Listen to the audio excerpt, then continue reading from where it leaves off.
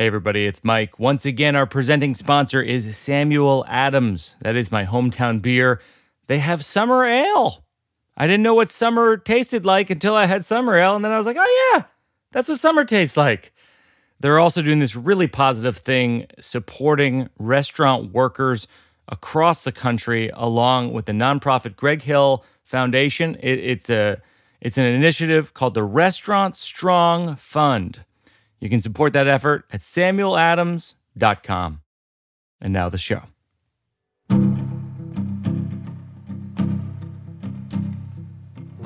We are so excited on this week's Working It Out to have a very special guest, Roy Wood Jr.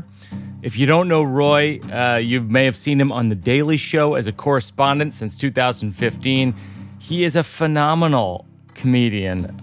His specials, Father Figure and No One Loves You, are brilliant. And then together, he and I, back in March, co-created an initiative called Tip Your Waitstaff, where we did these Instagram lives with other comedians. We did about 30 episodes. We helped on tipyourwaitstaff.com raise over $600,000 with all these different GoFundMes at Comedy Club Waitstaffs. We helped raise over $100,000 for the Comedy Cellar in New York City, where Roy and I see each other most often, as well as his home club, the Stardome in Birmingham, which is, I think, where you are right now, Roy. Is that right? No, since we talked last, bro, I got the fuck out of Alabama. The block too hot down there. Okay. We timed it perfectly. This is when I knew for sure Alabama was going to become a COVID hotspot. In my mom's neighborhood, yeah, the ice cream man was still running. And I'm like, oh shit. Yeah. You're just bringing the germs straight into the neighborhood. Come on out, kids, and take this COVID back inside to your meemaw.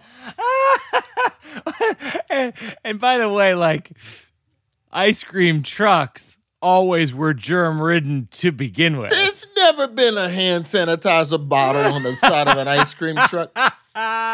So when I saw that, I go back inside and I just walked over to my girl. I was like, yeah, we got to figure out when to dip because oh my gosh, we can't stay in this shit.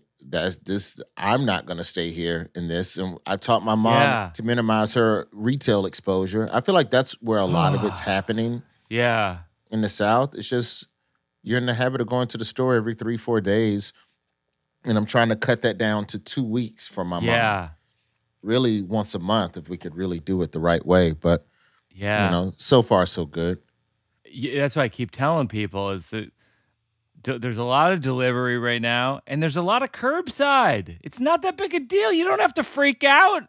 You don't have to scream in the grocery store aisles and go, you're taking away my rights. It's like, no, just do curbside. Yeah, it's like, why are either of you in the fucking store? Yeah, exactly. Why are you videoing her and why is she there? Yeah, you see this lady out without a mask. Motherfucker, you need to go home too and just order this shit. Like, none of these arguments about a mask have happened at essential places. No. Like, it's not the doctor's office or, I don't know, the DMV or somewhere where you can't curbside a license renewal. Yeah, man. So I was watching you this clip of you on the Tonight Show talking about when you were protesting in Birmingham, and there was you were peacefully protesting, but then there was some looting and there was like an optometrist office that was broken into. Oh yeah, Dr. Adams. So I saw the protest. I didn't go to the protest. I saw the footage, and it pained me not to go. But at the end of the day, I have a 4-year-old I have to provide for. Yeah. So I need to stay alive. Yep. So I can figure out other ways to fight for justice and other ways to bring attention to issues. So I saw this woman's optometry office get trashed. 40 years in the Civil Rights District, this office. And we just went down there, me and a bunch of buddies. I just put it out on Twitter, and half the city showed up, and we just cleaned up that whole block. And I felt like in a way that was contributing because you're trying to help renew someone's spirit and belief I found You that to be know? the case when I was watching that footage. And also, you can socially distance while shoveling glass. You cannot That's right. socially distance while screaming "defund the police" in front of a Yes. Confederate monument. Both are useful activities, and I endorse Yes. both. But one is, according to Dr. Fauci, safer than the other one. Sure. And yeah, plus I'm out there with my friends, a lot of whom I haven't seen in years or in a Yeah. long time. So it was an opportunity to play catch up. We was out in those UV rays for about 3 hours. Yeah. So it was chill. Like it took me back to my radio days. The thing that I took for granted when I did mornings in Birmingham for a Yeah. decade was just how much fucking community service we did and just how Yeah. much being out on the block with people and pressing the flesh, Yeah. how big a part of the job that was. Um With that with those UV rays, if you inject those into your veins and the disinfectants, it cures you the COVID. yeah, I heard bleach lotion also works. If you use bleach as lotion. By the way, I'm really glad we did tip your wait staff because we got a lot of really nice thank yous from the wait staffs across the country. And who knew we'd be going into July and August Still and we're still dealing with it. Still dealing with it. Some of the comedy clubs are creeping back open, but I myself am not in a rush to get back on stage. Same. But Some of the clubs are doing some like parking lot shows and things. I don't think that that's a terrible idea, but yeah, I'm not in a rush to get back into a club. It seems like bars are one of the easiest ways to spread it. yeah, everything that makes comedy perfect is also great for COVID. Like Yes. every comedy club is just a COVID oven. Low ceilings, Yeah, liquor. everybody spraying particles out their mouth in Yep, unison. that's right. That's right. No, what's amazing is Fauci will point out that laughter, literally laughter, spreads the virus. So it's like laughter is the best medicine, except when it spreads a deadly virus. Yes. It's like, oh, laughter's the best medicine, except for shut the fuck up. Yes. So this is a part of the show we call the slow round, and it's just a series of prompts. Do you remember a smell from your childhood? Dead animals on the train tracks walking to soccer practice in the 7th grade. Wow. That's a very strong smell. That's in the southern heat. There would just be, to this day, I don't know how animals get hit by trains. Like in the middle of like were you trying to hurry up and cross? Like that's the only thing I can think is that you just juke the wrong way at the last minute. Yeah. But a train isn't like a car where it's just all of a sudden right up on you. It's a train. It's horns. Right. It's all types of shit. So Right. There's an expression that's like, there's a train coming. And that stench, man, that southern heat stench of just dead raccoons and armadillos and fucking every now and then a deer, like just, oh my God. Like to this day, that's one smell I'll never forget. Gin vomit. What? So in college, me and a few buddies, we met some older women, and by older we were like, I don't know, what were we, 20? Yeah, you're 20. They were probably 25. Yeah, they were 25, exactly. Yeah. 24, 25. Grad students. Yeah. Or as we call them, old heads. Oh my God, old heads. We call 25-year-old women old heads. So these old heads was like, we want to drink with y'all. Y'all should come over to our house and get drunk with us. We was like, fuck yeah, baby, let's get drunk. So we go buy all this liquor. They give us a lid, not knowing that they were rolling us to restock their liquor cabinet is what they were doing. Wow. Brilliant. Wow. Wisdom from That's the old a move. I've never even heard that, but that's a good move. Bro, we went to Jack's Liquor in Tallahassee, Florida, and we paid a homeless guy $20 to buy all of our alcohol. Wow. And we roll over there with like $80 worth of bottles worth of shit. And we sat with these women, and We start drinking the gin. We bought a bottle of gin for ourselves. and I'm a slow drinker in the sense that I'm trying to kind of, flirt, I don't want to lose my faculties. Sure. Because I'm trying to flirt. I'm trying to see. You're trying to keep it cool. Yeah, I'm trying to fucking holler at one of these women. That's my objective. Sure. My buddies are all just getting drunk. We sit there for about another hour and a half, and I'm probably the most sober person in the room of my crew. Yeah. I'm for sure the most sober in my crew. And I look up, and the women all have on different clothes. Really? They're dressed to the nines. By the way, it's 7:30 at night, by the way, when we get over there. So not only have you rolled us to restock your liquor cabinet, you used us for pregame before you went out to the club. That's great. So I look up and they walk over to us. They go, "So what y'all about to do?" Which is fucking, I don't know if you all did this up in Massachusetts, but down south, what y'all about to do means it's time for you to get the fuck out of my house. It's time for you to go. Yeah. I get that. We have other plans.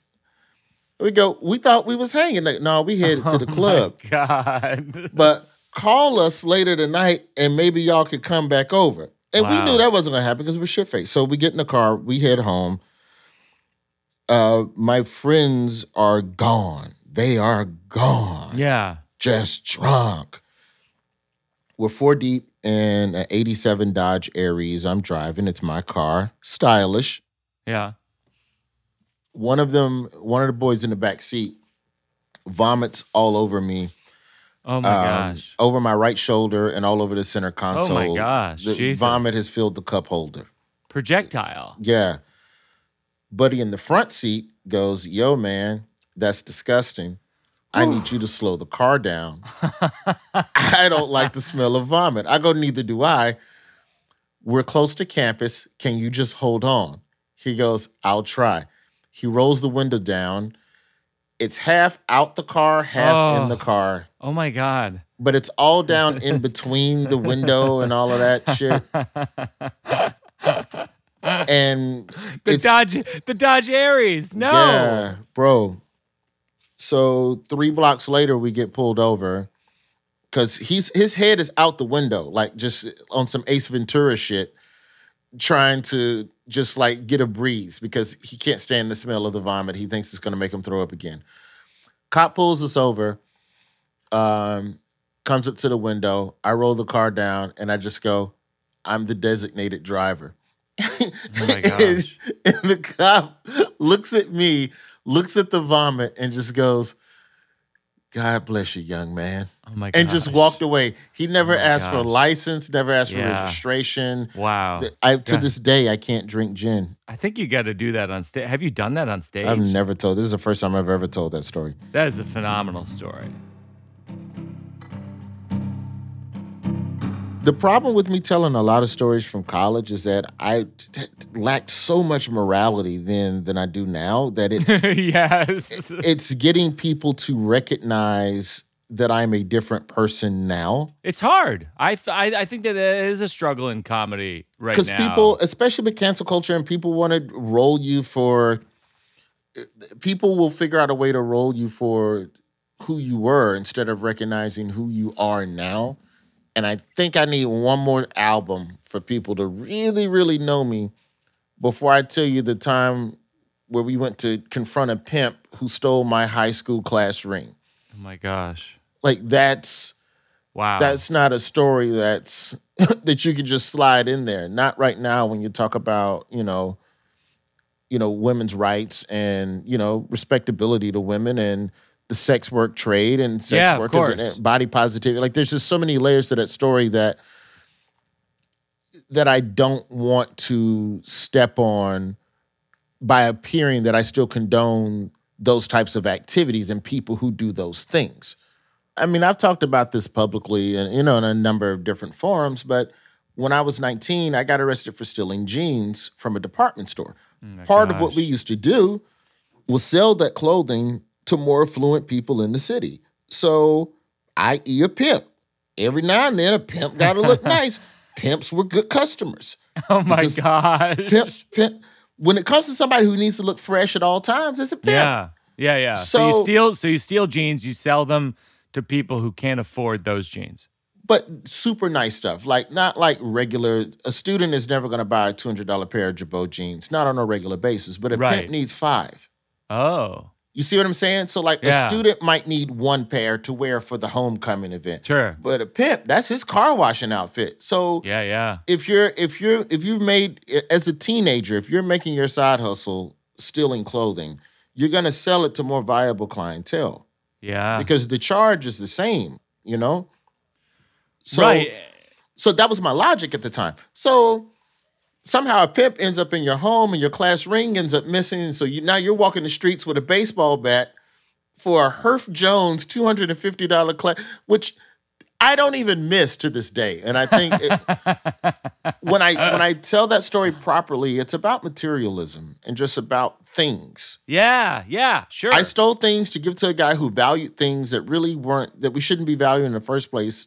And then I went to fight him over a thing that I thought was valuable. But the only reason I thought it was valuable is because the fucking company told me I should have a ring. You need those jeans or that ring. Yeah. Yeah. So we were both stupid. But you can't get to that place without sounding like you condone pimping because you're so close to a pimp who was, for sure, abusive to women mentally and or physically. Probably both, more than likely. And by the way, Roy, abusive to women, completely unethical. And the end result is being able to buy a stupid pair of jeans that are overpriced in the first place. Yes. All of that to buy jeans. That's what he was doing that for. My first mainstream TV credit was Star Search, the reboot they did with Arsenio I've Hall. seen it. I've seen it, Roy. Terrible. It's good. I think it was good. So, in 2003 at the time with American Idol was, I think, 2 years prior to Star Search. And every contestant, like every year a contestant, they were finding out something from his past and using it. Yes. There was this woman, Frenchie, on American Idol who took a couple nude photos, some racy magazine spread, and they kicked her off the show, which now they would give you a show. Yeah. It might go the other way. Yeah, the irony of where we are now. But so I was so petrified of someone finding out that I had just wrapped up probation that was the first thing I did on Star Search. The first package, they put the camera in front of me. Yes. Are you happy to be at Star Search? They couldn't get you on it. Getting arrested was the best thing that ever happened to me, and that's why I got into comedy, and they helped find me and get myself right, and I'm proof that if you make better choices, you can have a better life. Thank you. Wow. So y'all not going to dig this shit up. That's a smart move. So when you, if there's a protest in Birmingham, is some of your calculation in your head when you don't go to the protest that if you get arrested what would you be arrested for? Disturbing the peace? No, not disturbing the peace. It's I'm trying to think of what I'm forgetting. Civil disobedience? Yeah, unlawful assembly, something like that. Yeah. If you got arrested, that your record for stealing jeans would work against you? Yeah, I've thought about that. I mean, if we're talking about sentencing me and throwing the book at him, I think being on The Daily Show probably works more against me. That's hilarious. I'm serious. I really feel like being on The Daily Show is a serious disadvantage. And if you catch the wrong judge... Currently, yeah. You catch the wrong judge, there's a lot of things that are wrong with the criminal justice system that we try to use The Daily Show to help shine a light on. Sure. So then you're in the belly of the beast. It may as well be, the Confederacy capturing a Union soldier. Oh, my God. If we're depending on the courtroom. Yeah. Depending on the judge. So, priors, yeah, but I mean, it's also, it's clothing. You were a teenager. Okay, fine.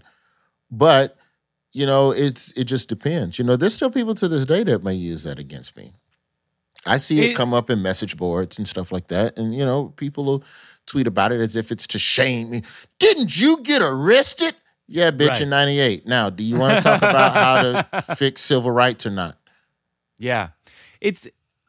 I always, that's actually one of my questions in the slow round for people is like, but you already answered it, which is what is the period of your life that you sort of most cringe at? And for me, it was like my teens and my 20s. And I feel like I sort of got it together in my 30s and now in my 40s. I feel like I feel like I'm starting to figure some things out. There's a stretch from age 25 to about 33 that I wish I could play differently as it Yeah. relates to relationships Yeah. and just being honest in love. Yeah.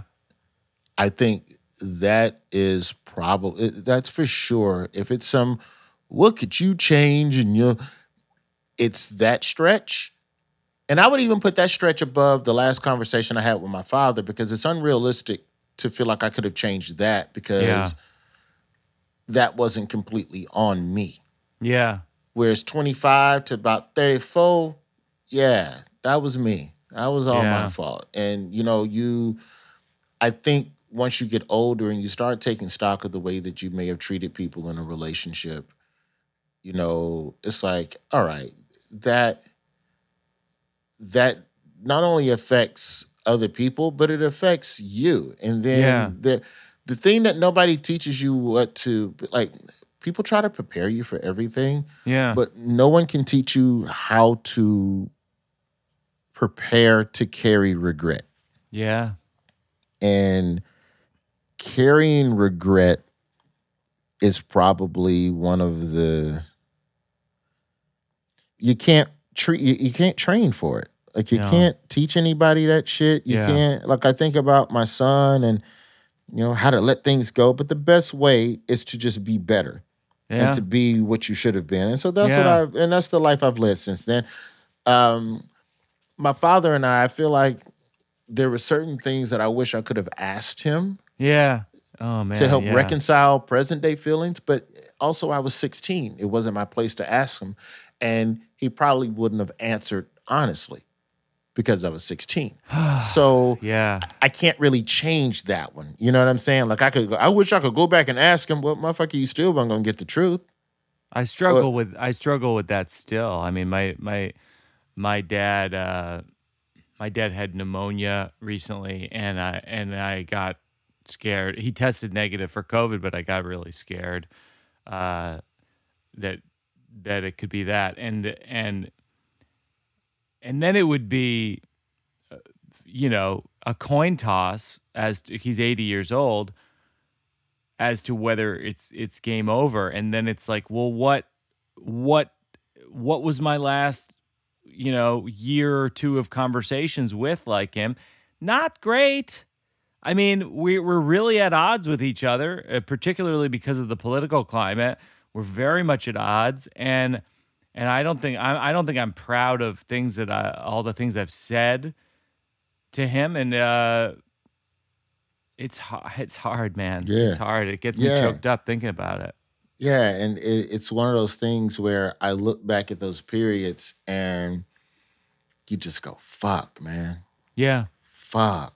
I fucking played that one wrong. I played that yeah, one all the way wrong. And sometimes it'll fuck with you even more because you can't undo it. Like someone told me, I received a card one time from a person, and essentially what the card said was two chemicals.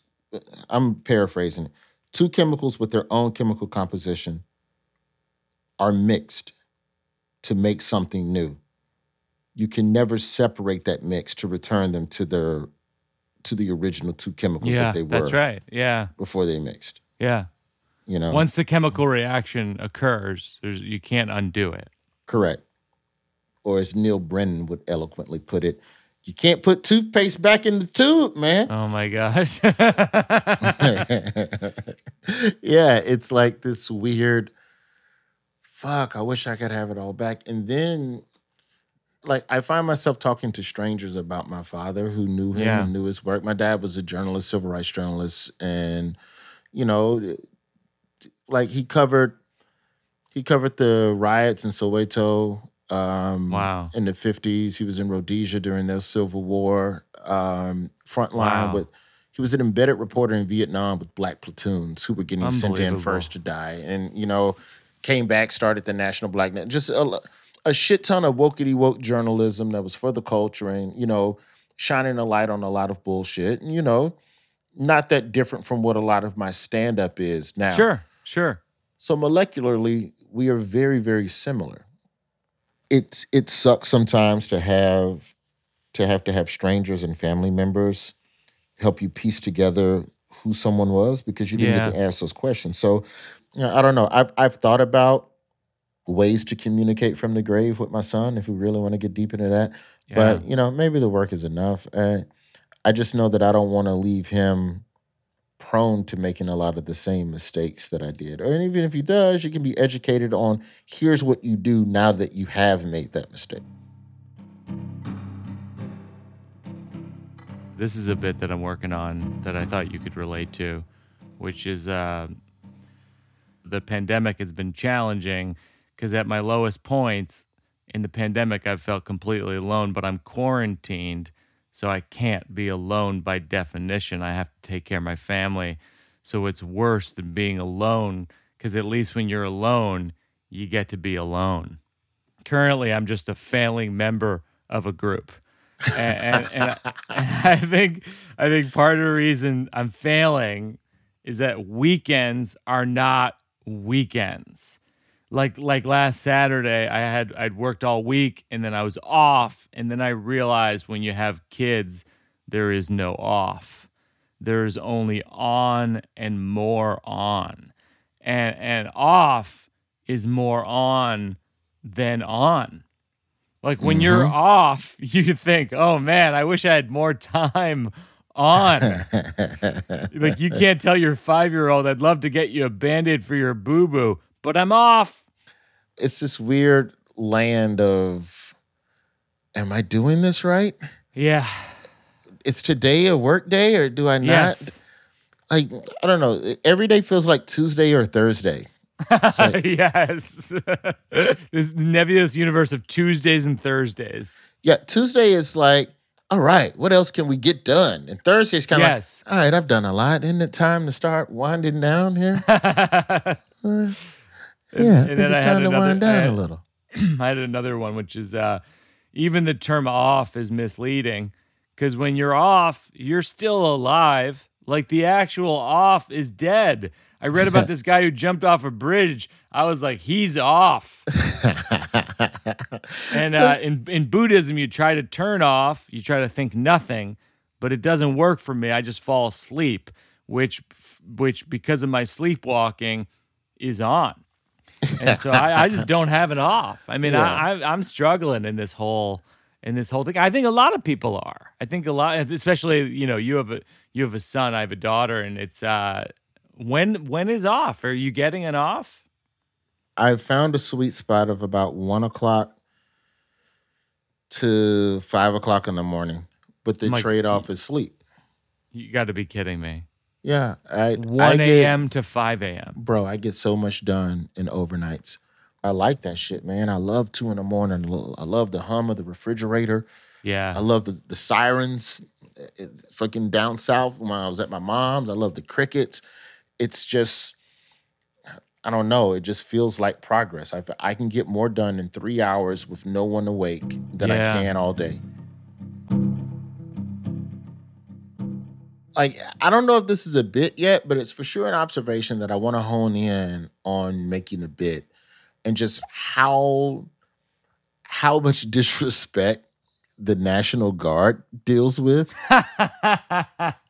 The basic premise is that the National Guard is America's stepdad. It's like a stepdad or an uncle where, like, when the shit gets out of hand, the National Guard, the police are just like, fuck it, call in the National Guard.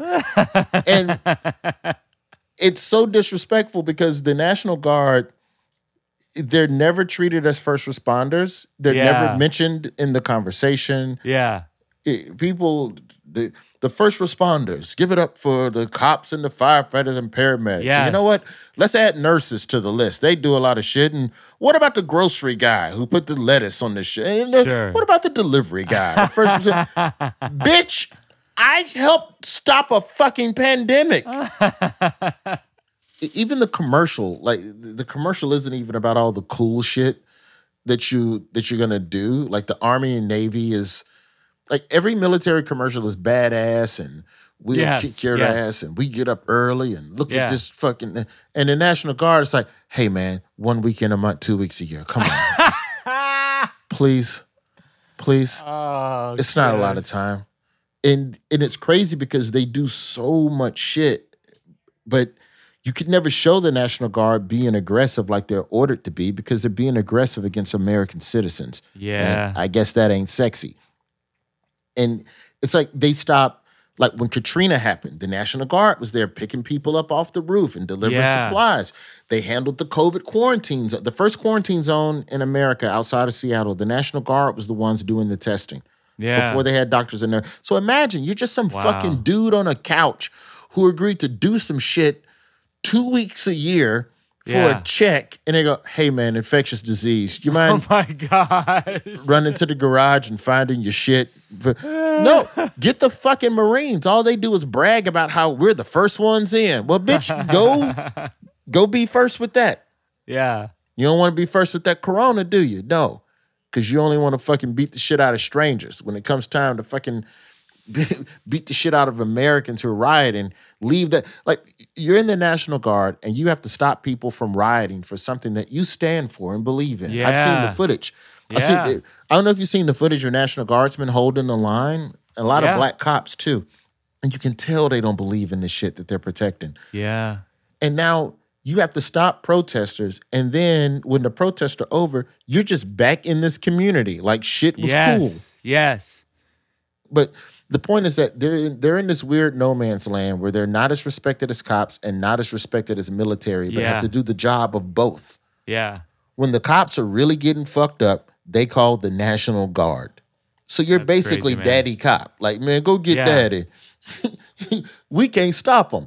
Yeah. Because then the National Guard is also used as a threat, like a fucking, don't you make me send the National Guard. Oh my gosh. Like anytime you threaten to send the National Guard, that's under the premise that they're going to come and fuck shit up and whoop your ass. And we'll get you in order, motherfucker. Don't make me send the National Guard, them green trucks with the green cloth on the back. You don't want them Rambo trucks coming down the street. The stepdad analogy is perfect because it's like, we like you, but we don't love you. Exactly. And that's why you treat the National Guard like a stepdad. You talk shit to him. You throw shit at him. You ain't none of my real daddy. You ain't the real army. It's like your stepdad. It's like, he's around sometimes, but not all the time. And when he is around, it's always fixing some shit. Stop. Stop doing that. Get the fuck off that roof. I told you to get some hurricane. We told you the storm was coming. Boy, get on this goddamn helicopter. What you doing at this house? And he's married to your mom, which is America, and you don't even always agree with your mom anyway. But then your mom calls in your stepdaddy to talk some sense into you. When the truth is, you just want a dad that's as cool as the Coast Guard. Yeah. Did you ever consider joining the Army? Yeah, I had a full Army ROTC scholarship in college that I turned down a week before graduation. No kidding. Yeah, they wanted an 8-year commitment, 4 active, 4 reserve, and I just felt like you graduate from college at 21, and I basically owe you my life until I'm 28. Wow. It just felt like a long time, and sure enough, 5 months after I graduated, 9/11 happened. Yeah. So I would have been deployed. Unbelievable. I did ROTC in high school. I liked it. I enjoyed a lot of the discipline of it. I think there's some parts of the Army that are beneficial to people.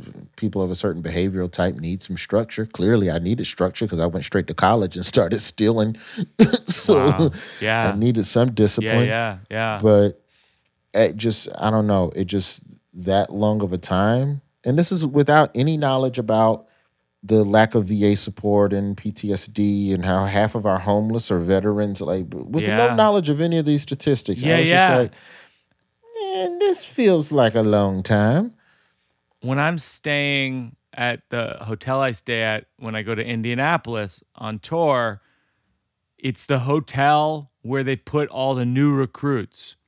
the new Army recruits. Yeah. And I can never get over, because there, a lot of times it'll be 30, 40, 50 of them, maybe even 100 staying in the hotel. And I can never get over how damn young they are. I remember my first year of stand-up, my first 2 years, really, I rode the Greyhound to get to gigs because I didn't have a car. Yeah, I did that some. Yeah. And so when I would go up the East Coast, and I'd go up 95 to do gigs, the Greyhound bus would stop at Paris Island at the Marines basic training and would pick up troops who had quit the training. Wow. So I remember every trip up, every trip down, we'd stop at Paris Island. Yeah. And pick up 2-3 motherfuckers with a buzz cut, and just the look on their face of just fuck that shit. Yeah. Some were like ecstatic, like they were leaving. Like you'd have thought this bus was headed to Disney World. Yeah. The way they ran and got on the bus, and then others just cried. Like they were just very sad and very solemn, like, like they quit or they gave up, whatever. But, I've always, I don't know, those are like, you ever just strangers you still wonder about to this day? Dad, can you make a funnel for me? Hold on a second. For my ball? Now, right now, you have to do your classes. Yeah, actually, you didn't finish your second class. Yeah, you got to do your second class. Dude, let me tell you the great thing about my son's preschool. They have this e-learning stuff. Yeah. But they record all the sessions. Oh, so nice. You can download them through Google Classroom. So wow. anytime you want to just send him to class, yes, I could just pull up, let's watch class from March 3rd. Yes. And pretend it's today. Oh my God. And you get an education. It's great. It's like sending your kids to school twice. I'm telling you, Roy, like, maybe I'm overstepping, but I really do feel like you should write a solo show off Broadway about your life. Like, does that interest you? Yeah, it does. It's the problem. I don't know if you ever noticed with my stand-up, I don't talk about myself. Yeah, I know, man. I talk about the world. I talk about my thoughts and analysis on the world, because I've always felt like my stuff was too weird or too hard to make funny in a traditional setup punchline. Yeah. And really diving into the deeper parts of my life would require a comfort that I didn't possess at the time. Yeah. Whereas now I'm like, all right, maybe I could get a little deeper and tell that story and really go into, like, there's the time, like, when I did get arrested and I was getting transferred from jail to court for the bail hearing, and how the U.S. Marshal called me nigger for 30 minutes straight. Jesus. From the jail all the way to the courthouse. And then serious? And then when I got bail and got free, he called me a lucky nigger. Like, oh my gosh. It was just looking, and then it's Tallahassee. So I end up working at Golden Corral. So a year and a half later, oh my God, guess who's one of my customers at my table? That guy. Fucking U.S. Marshals. and here's the part, like, of course it's heinous, it's racism, whatever. The part that hurt the most was that he didn't remember me. Oh, that's devastating. Which means you call everybody nigger. I thought I was special, bitch. Oh my gosh. Wow. So you thought it was a moment in his life where he crossed the line. It's like, you just call everybody nigger. Like, so there's an arc in that story. Yeah. Just in how, just how racism is just such a way of life for so many people that it's like saying hello to a stranger. That's right.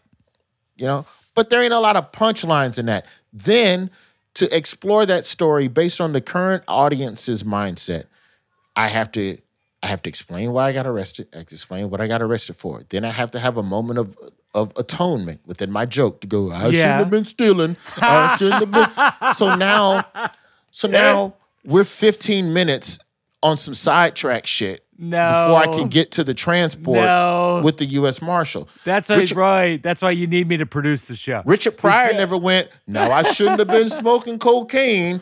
But anyway, I was smoking cocaine. he just delivered it so matter-of-factly because people are on board with him because people knew who he was. And so when you start revealing layers of yourself, that's right. I think it only works if people already know you. Chris Rock, I don't think Chris Rock gets enough credit for the back half of Tambourine and how emotionally naked he was on that stage. Unbelievable. Man. Beautiful. He's never done that. He's never done that before. He gets credit from people who I respect, though. I think that there's a certain group of people, you and me included, who get that Tambourine is one of the best comedy specials in the last 2 decades. It's downright like a total shift. And it's beautiful because he starts one way, and it's a traditional Chris Rock special, and we love him. Yeah.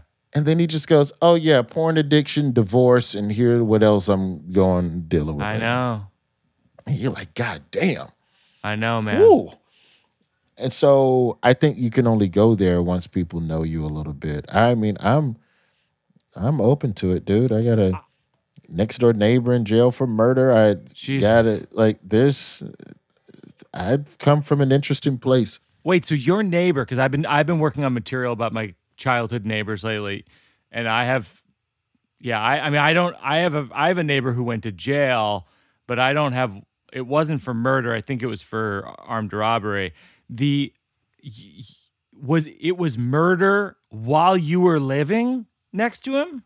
No, this was a couple of years after I had moved from the house, but I still kept in touch with the family. And, he was a getaway driver on a robbery that went south, and he got charged with the murder. He wasn't the trigger man. They have, like, the group laws in certain cities, Yeah. I grew up 2 doors over from a crack house, an active crack house. Whoa. But not a drug den. And there's a distinct difference. And I think that people... I'm sorry, I'm laughing at there's a distinct difference. Well, there is. If that's not funny, I don't know what is. And there's a distinct difference. Because people call everything a crack house. It's like, no. Yeah. This was a crack house. This is where you purchase crack to consume elsewhere. This is carry out. Yeah. A drug den is this is curbside. Correct. A crack house is curbside. A drug den is how many people in your party come. I will take you to your table. Here is your needle. Here are our crack specials for this evening. These are our crack specials is such a great line. So we had this neighbor at the time. When we moved to Birmingham in the 3rd grade, it was the back end of white flight from the hood. Sure.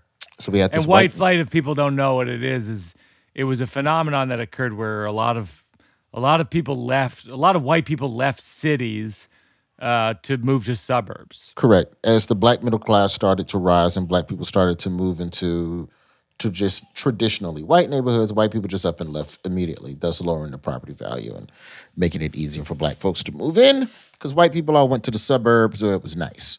Yeah. Miss Murray could not afford to be one of those people. So she was stuck living between our house and a crack house. And, dude, she called the police on these niggas once a month.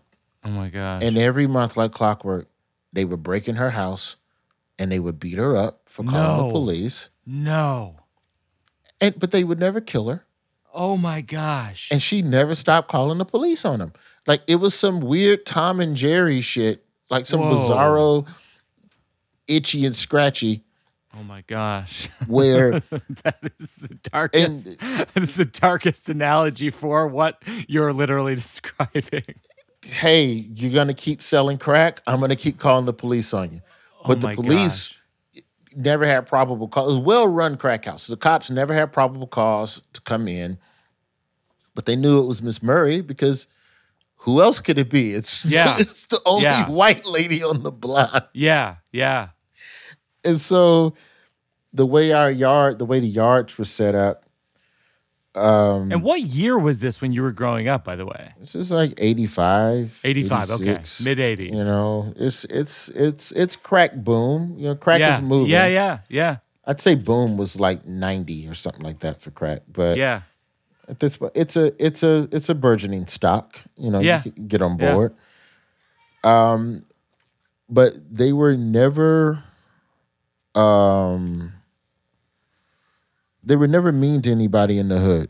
And that was the Yeah. thing that was always odd, and I think Comedy Central edited it out because it was just too long of a story, but I talked about how all of my interactions with drug dealers were great. Yeah. And I had better interactions with drug dealers than I did cops Yeah, I've talked to you as a about this kid. before. Yeah. This is an amazing observation. And so when we played baseball, if you hit a home run was into the backyard of the crack Yeah. house. Yeah. But they didn't cut the grass. And there were needles in the grass, so you knew not to hop the fence to get the ball. The ball was just gone. Yeah. But if you wanted to, you could go knock on the door Yeah. and ask them for the tennis ball. But we would deliberately wait until a bunch of balls went over before we would knock because we didn't want to trouble them for we would wait. Like at the end of the week, we'll go, hey, man, we think it's 8 balls back there. Can you just toss them over? Yeah. And then it got to a point where without even asking, some days the balls would just be back over the fence and we could just grab them. And then one day we come home from the boys club and there's a box of brand new fucking tennis balls. Wow. Fresh out the can. That's another smell I love, man. I love it, man. The fresh smell tennis with ball. Yeah, you open the metal part and you sniff that first tennis ball felt. Why tennis balls packed like a 40 ounce? It cracks open. It's like a refreshing. It's like a NASA product. Those tennis balls. So there's a box of fresh tennis balls. Yeah. With a note that just said, "Stop knocking on my door." No kidding. Yeah, and it was just like, oh, this is a nice gesture. But then this is also the same person that beat the shit out of an old white lady. No, I know, man. I mean, and you're saying that you like drug dealers more than you like the cops. Well, that's like when I was talking to John Laster, and he was saying, and you know John, right? From the yeah. And he was going, when you're a black man in America, the cops are not there to protect you. It's just not how it is. Not more than likely. No. Yeah. Not in the least. It's interesting in the sense that, there was a time I used to do shows for Dope Boys on a regular. They paid us, and I'm not defending the occupation. See, this is where like doing a one-man show, where now I have to go, I'm not saying it's right that you should be selling drugs, and I agree with the occupation of drug dealer. May I now continue my story now that you know my moral beliefs? Roy, what is that voice? Let's identify what that voice sick of is. That shit. It's judgmental fucks, but that's what I always feel when I start talking about myself and things that I've interacted with, because I've had friendships and interactions with people who were immoral. Yeah. On a regular basis. Yeah. I've interacted and broke bread with people who do things that I don't condone or co-sign on, but in those moments and in those times, those relationships made sense.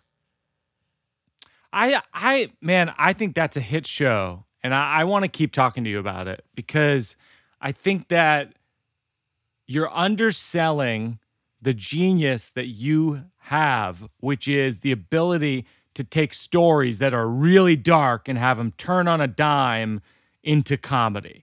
And I think you're one of the very few people I've seen. I don't like following you for that reason when we're performing the same show. You're too goddamn good, and I don't like it. I don't want any part of it. I want to be on a different show. But I think you have that ability, and I think we should keep talking about it because I'm telling you, man, your stories add up to a story of, I think, of redemption, of kindness, of generosity. I think that they're, and ultimately is hilarious every step of the way. Where do clouds And I come think... from? Hang on one second. Henry, he just walked in and asked me where clouds come from. And the show is about where clouds come from. Hey, well, you know what? With your guidance, we'll figure it out. Well, let's end by the segment we call Working It Out for a Cause, where we shine a light on a nonprofit that our guest thinks is doing a good job, and I'm gonna contribute to them. I'm gonna encourage the listeners to contribute, and we're gonna link to them in the show notes. I See Me Incorporated. I See Me, INC. Okay. So I See Me it's a nonprofit out of Birmingham started by a school teacher and this woman's vision. So, the school to prison pipeline, there's a connection between illiteracy and incarceration. Okay. Quicker you get kids reading, Yep. the quicker kids learn, the more they want to learn, the less likely they are to get into the meat grinder that is the prison industrial complex. Yep. Kids are more encouraged to learn if they read books with images that are reflective of the people that they see commonly in. I'm talking about black people, Mike. Oh my gosh, it's just hitting me. It's just hitting me. So basically what they do is take books by black authors or books with black imagery and get them in the hands of kids who can't afford books or they're at schools where there aren't a lot of books of that nature. And then they channel that money into book drives and book libraries around the neighborhood and programs where they get black people to come read to children in the schools. And they preach a message of literacy that I think is congruent with employment, because I think literacy and employment run hand in hand. Yeah, I think literacy is massive. It's a crucial ingredient in finding some sense of equity in all of this madness. Yeah, and what they do is great. I've donated in the past. I've gone and they have, they do the reading day on Dr. Seuss Day, but then they also do a Real Men Read where they get black men to come into, the school systems in Birmingham and read. And, I call it quasi-mentoring. It's not quite full mentoring. It's just like, hey. You're like a stepdad. Yeah. Get in here and read to these kids and answer a couple questions, and then you can go home. So you're the National Guard of literacy. Yeah, I'm the National Guard. So I get deployed, 1 week in a month, 2 weeks a year, and I go read to city kids in city schools. So, I've been a part of that group. That goes back to my radio station days, which is when I got into a lot of that philanthropy. And it's great. It's 100% great. Well, Roy, it's an honor. I love that we're friends. I love all of your specials. I love all your material. I love all your projects. I love your work on The Daily Show. And I hope that we can build a show off Broadway in New York together. All right, man. Let's figure it out, man. After COVID, though. I don't want no motherfuckers coughing on me. I know, man. I hear you. Working it out, 'cause it's not done. We're working it out, 'cause there's no one. So that's another episode of Working It Out with Roy Wood Jr. This is our 10th episode. A lot happened in 10 episodes. If you're not caught up, go back and listen to 1 through 10. We're very proud of them. This one was possibly the coolest because we may have witnessed the beginning of an artistic partnership. Who knows? But it just felt great to kick around ideas with Roy. Our producers of Working It Out are Peter Salamone and Joseph Berbiglia, consulting producer Seth Barish, sound mix by Kate Belinsky, assistant editor Mabel Lewis. Thanks to my consigliere Mike Berkowitz as well as Marissa Hurwitz. Special thanks to Jack Antonoff for his music. As always, a very special thanks to my wife, J. Hope Stein. Our book, the new one, is Curbside. We are on a virtual bookstore tour of America. Find out everything at burbigs.com, where you can sign up for the mailing list. As always, a special thanks to my daughter, who created a radio fort with the help of one fresh pillow. Una, I know you had something you wanted to say about that. One fresh pillow. Get us more pillows. She wants more pillows. So if you don't mind sending some, we'd appreciate it. Once again, our thanks to Sam Adams, who is presenting the Restaurant Strong Fund. Join them today at samueladams.com. As always, thanks to everyone who listened. Tell your friends, tell your enemies. We're working it out. What y'all doing now?